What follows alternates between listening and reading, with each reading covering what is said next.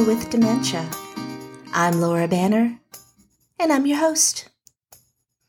Many of you have listened to previous episodes of this podcast and know that not only am I a healthcare provider of those living with dementia, but I'm also the daughter of someone with dementia, vascular dementia to be specific.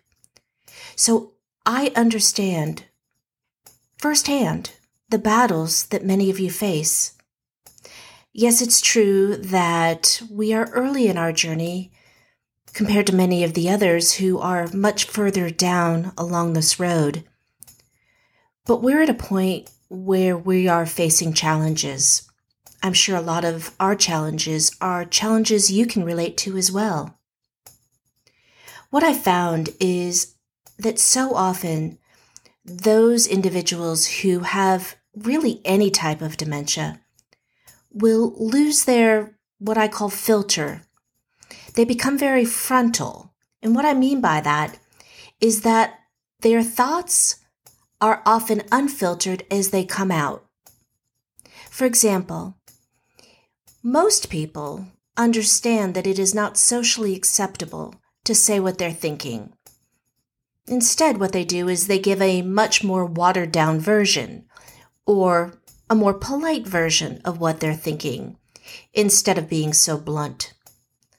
But when people lose their filter, they don't have that ability to make judgments about what is appropriate and what is not appropriate to say. And as a result, they will just blurt things out. They will say things that are brash, abrasive, and oftentimes quite hurtful. This filter that I refer to is what allows us to communicate with other individuals without rubbing people the wrong way. And here's a simple example. If you were to go over to a friend's house to eat, and you took a sampling of the food, and it just was not to your liking, maybe let's just say, for the sake of argument, it really tasted awful. Well, the filter that we all have would prevent us from saying, this is awful. Instead, what we might say is, I actually ate right before I got here, so I'm really quite full. Or, thank you so much, but I have a dinner engagement later on, so I really can't eat now. You would say something that would be gracious, that would not be offensive.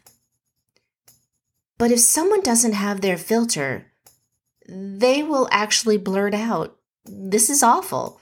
This tastes terrible. I don't want to eat this. And as you can imagine, the people on the receiving end of that will get their feelings hurt.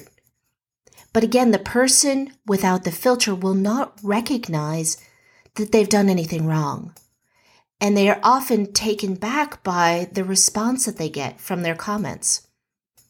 It's not uncommon for an audience to these types of comments to laugh, really out of a lack of knowing how else to respond because they're so taken off guard by this type of a response. As I mentioned, my mom and I, we are still in the early stages of this journey. She's still mostly independent. She has awareness that she has memory impairment, but what she lacks is the insight to the severity of her memory loss. Her perception and her judgment are most affected at this point. We're facing the inevitability of her losing some of this independence. Right now, we are awaiting an appointment for her to have a driving test because, again, you have to measure every decision in the framework of safety. It doesn't make it any easier, but if they're not safe to do something, it's really our responsibility to step in and prevent any unsafe behavior, whether it be driving, managing their own finances or their own medication, or even living alone. We also are at the point where my mother is losing her filter. She is using terminology that is hurtful. Words I've never heard my mother say. My mother has the most kind heart. Everybody loves my mom. If she thought that she hurt someone's feelings, it would devastate her. That's just not who she is. But unfortunately, what's happening because of this awful disease, she says things that are inappropriate and, yes, quite hurtful. It happened yesterday.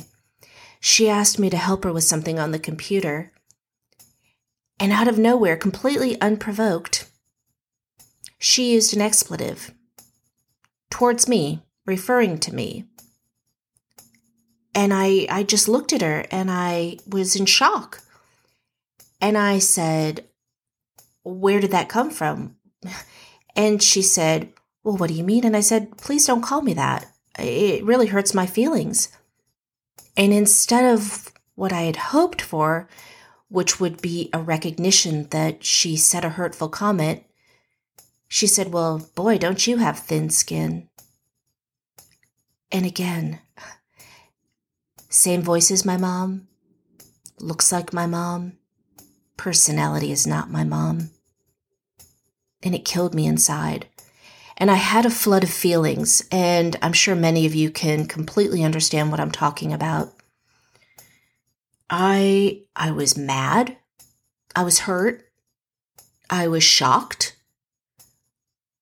And when I said something about it to her, saying, "Please don't refer to me that way," she just could not understand. And in fact, as we continued to talk, she said, "I just don't want to talk about it." And I said, no, that's not fair, Mom. You don't get to decide all the time when you've had enough of a conversation, because when I tell you I was starting to have my blood boil because she just could not understand. And again, yes, I am a healthcare provider of those living with dementia, but I'm also a human being and a daughter.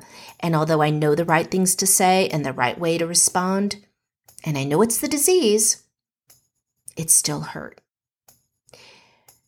So her response to me, as she laughed, which again, completely out of character for the mom I know, she said, "I'll try not to call you that again," laughing as she's saying this. So I said, "You know what? I'm leaving." And so I went upstairs. We live together. She has an apartment downstairs. My husband and I live upstairs. And I was so frustrated. I know it's the disease, but it's my mom, and I'm living with the disease. And I know she can't help it, but at the same time, I truly struggled to manage my feelings. It just caught me so off guard. She's done it before, but the callousness and the lack of awareness to the fact that it was so inappropriate and hurtful just cut me to the core. Again, I felt so many different emotions, including guilt. I felt guilty for feeling what I felt. And I hear this a lot from caregivers. Caregiver guilt is real. We shouldn't feel guilty if we've done nothing wrong, but yet we do. I don't know. I'm not sure what to make of that. Are we guilty or feel guilty because we can't fix it? Do we feel guilty because of the feelings we had? Well, that certainly is true for me yesterday. I'm not really sure. I'm still trying to wrap my head around it.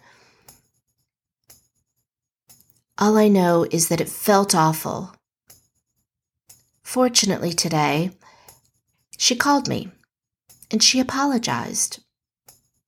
I didn't expect it, but Lord knows I appreciated it. She said, "Laura, I don't know why I called you that. I've never used that term before. I don't know where it came from."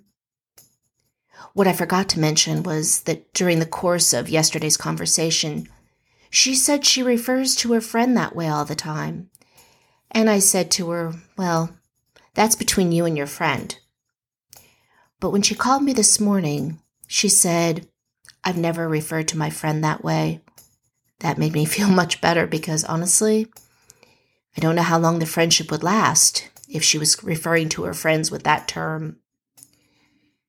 Anyway, I didn't make an issue of it. I accepted the apology. I told her how much I appreciated it.